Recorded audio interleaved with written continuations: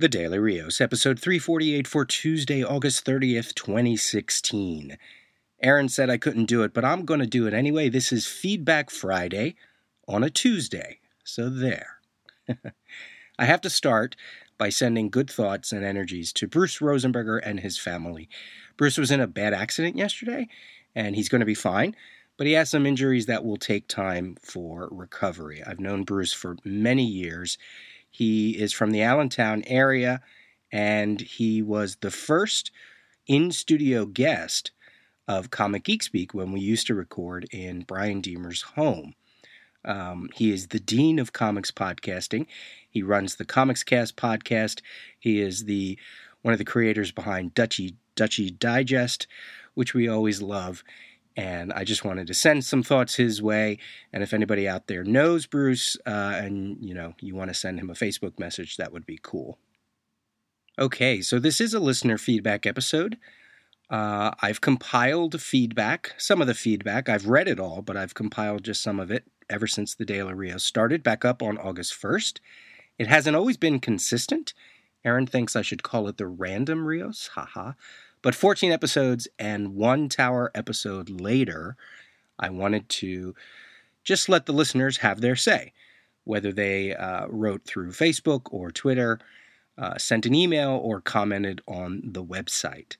So we will start with the Daily Rios episode 335, which was August's Timeline Tuesday. This is from Al Sedano. He says, August 1991 was 25 years ago. Now I feel old, as that was the summer right before my junior year of high school. Armageddon 2001 was the intro for me to a lot of DC, and obviously I was a big fan of Infinity Gauntlet. I was also a big fan of Impact Comics. The Fly was my favorite with that great Mike Parobeck art. I must make two confessions. First, I'm with you on the Steve Epting era of Avengers. I really remember loving that arc with the Gatherers. Second confession, I think I have every issue of NFL Super Pro. However, never cared about the NFL itself. Go figure. Well, Al, the summer right before my junior year of high school sounds like everyone's golden age of reading comics, doesn't it? Now, the summer before my junior year of high school was, 1988. I think that's actually when I stopped reading comics for a while.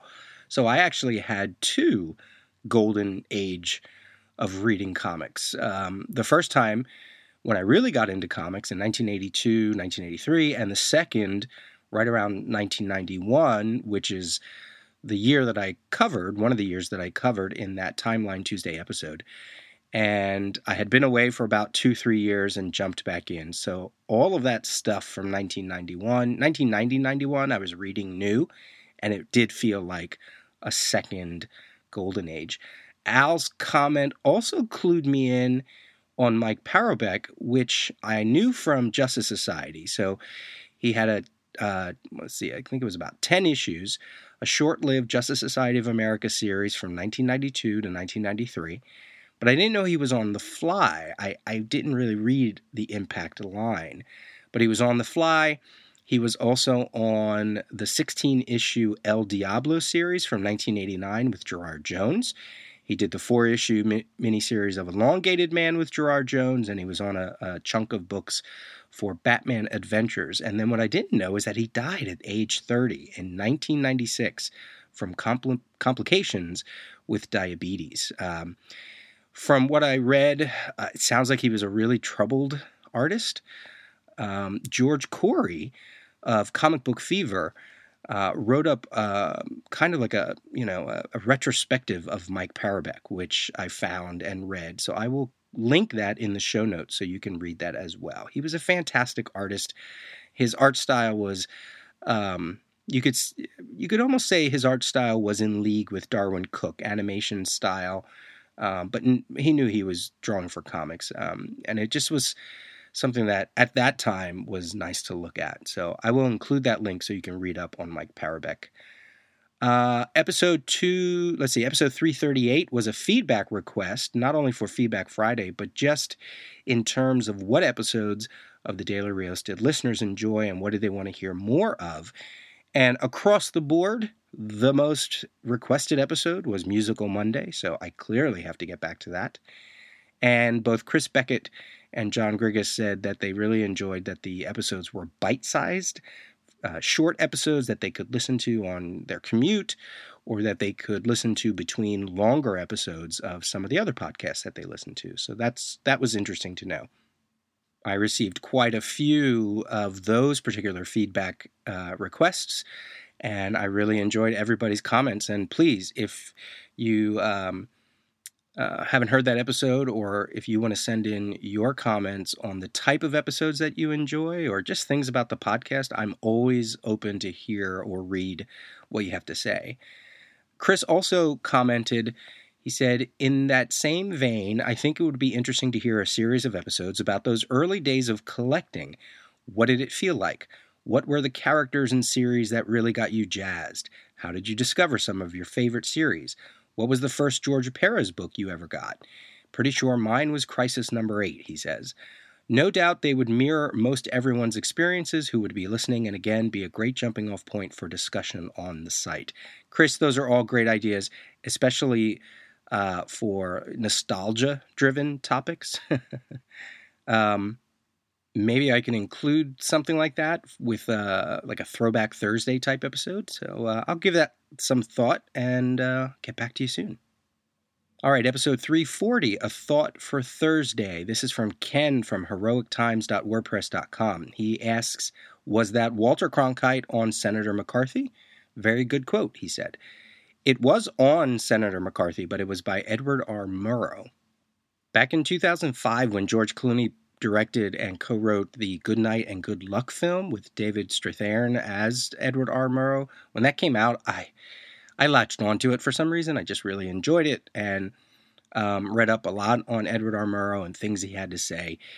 So that clip, I originally was going to pull it from the movie and decided, you know what, I'll just pull it right from a clip of Edward R. Murrow himself. Most of those thoughts for Thursdays or even Monday musings, which I used to do way back, are reactions to something that I've read that day, a news report or some political thing, or a new story. And instead of editorializing and, you know, coming up with things to say in reaction to whatever it is I'm feeling at that time, either because of lack of time or just lack of the way to say it. You know, sometimes I can trip over my own words. Sometimes what I do is I just find something that comments on the situation better than I ever could. And that's sort of how I felt that day. With the way things are shaping up towards Election Day, I wouldn't be surprised if you hear some more. All right, episode 342 was 7 fave films.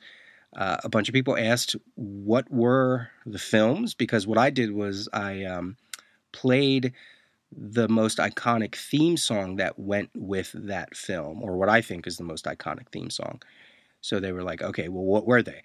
So these were the 7 films that I put. The Graduate, Jaws, Saturday Night Fever, Apocalypse Now, Superman, the movie, Less Than Zero, and Grease. And of course, the songs that went with them were Sounds of Silence from Graduate, John Williams' theme song from Jaws, the Bee Gees in Saturday Night Fever, The Doors for Apocalypse Now, John Williams for Superman, the Bangles for Less Than Zero, and Frankie Valli for Grease, which all led to a bunch of feedback. Ken of Heroic Times again, he wrote a whole bunch of his favorites, things like The Third Man, Lion and Winter, Superman Avengers, Winter Soldier, Blade 2, Reservoir Dogs. He had like categories, like Best Directorial Debut, Images, Long Goodbye, Seppuku, things like 12 Angry Men, Best Avant-Garde Collaboration, Greed, Sunrise, Metropolis, Best Silent Film. Which were all great. A lot of those I've never seen. And Mr. Phil, he commented, Apocalypse Now strikes me as an odd choice for you. Curious as to what draws you strongly to it.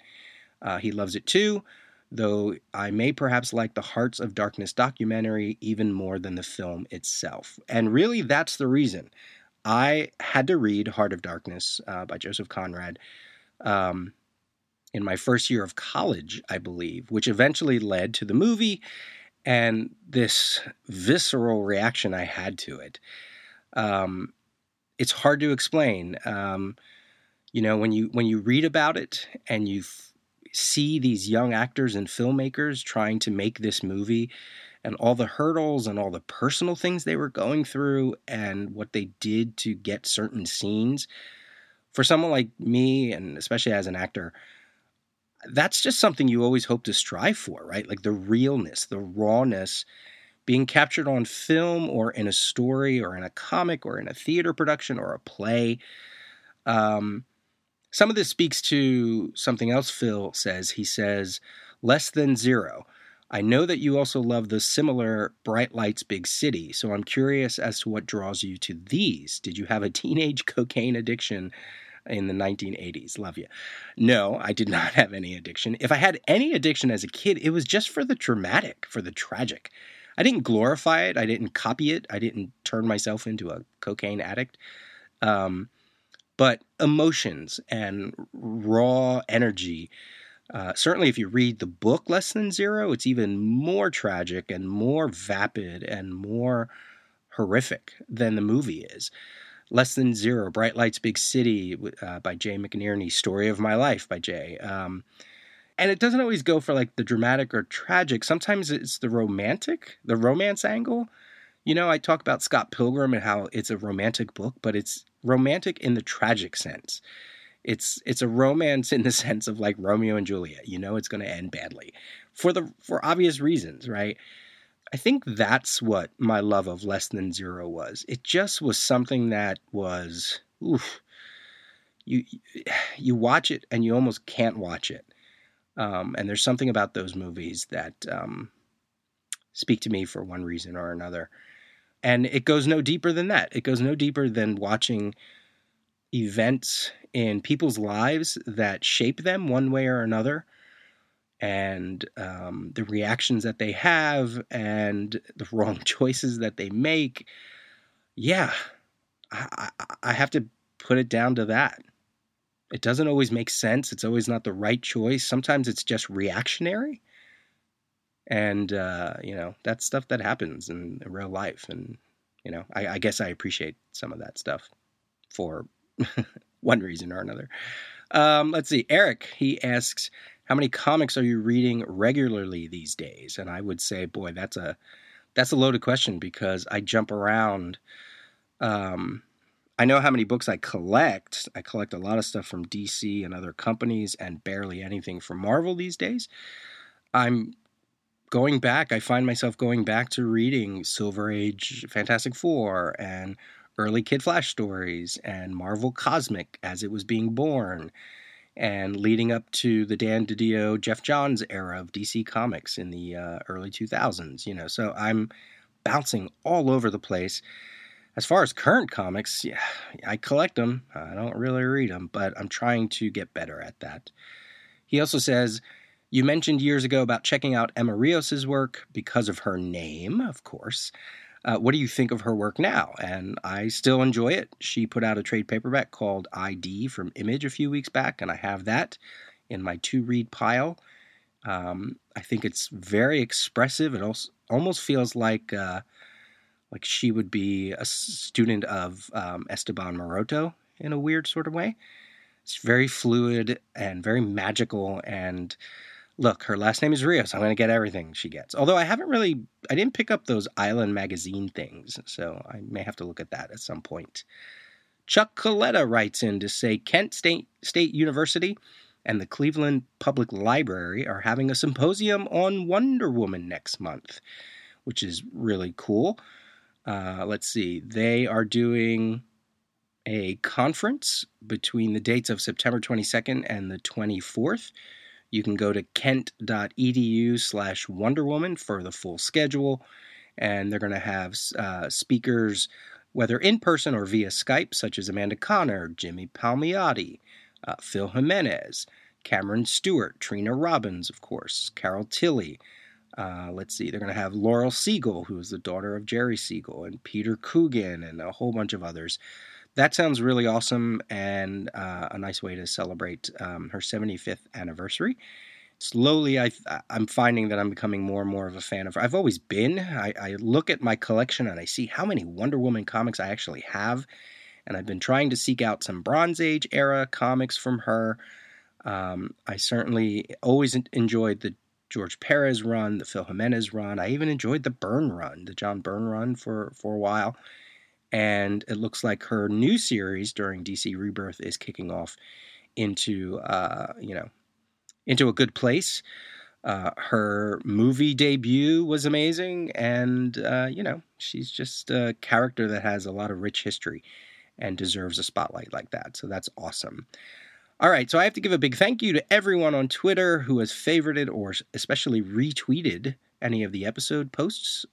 That's been amazing. I've been dropping a few episodes on Facebook, mostly ones not dealing with comics, to see what the reaction would be. And so far, so good on that front. If you've emailed, if you've direct messaged me, commented on the website, thank you, thank you, thank you, thank you. It's just really great to hear from everyone. And I will do this again. I will do a feedback Friday, maybe on a Friday. I'm going to wait and do it per month just to see how much feedback I actually get. But I enjoy getting all the feedback, good or bad, and I enjoy hearing from everybody, and it just makes it all worth it. Again, I want this to be a communication, a dialogue, and hopefully things that I say inspire you to do your own podcast or blog post, or make you look at your collection and pick out a book you haven't read before, or pick up something that you maybe didn't think about that you would like. You can reach me through Twitter, Facebook, email, peter@thedailyrios.com, the website. You can write an iTunes review. And I think we will leave with something that's appropriate from recent events. So talk to you soon.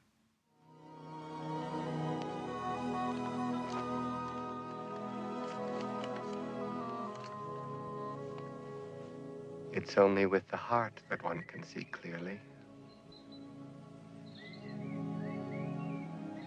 What's essential is invisible to the eye.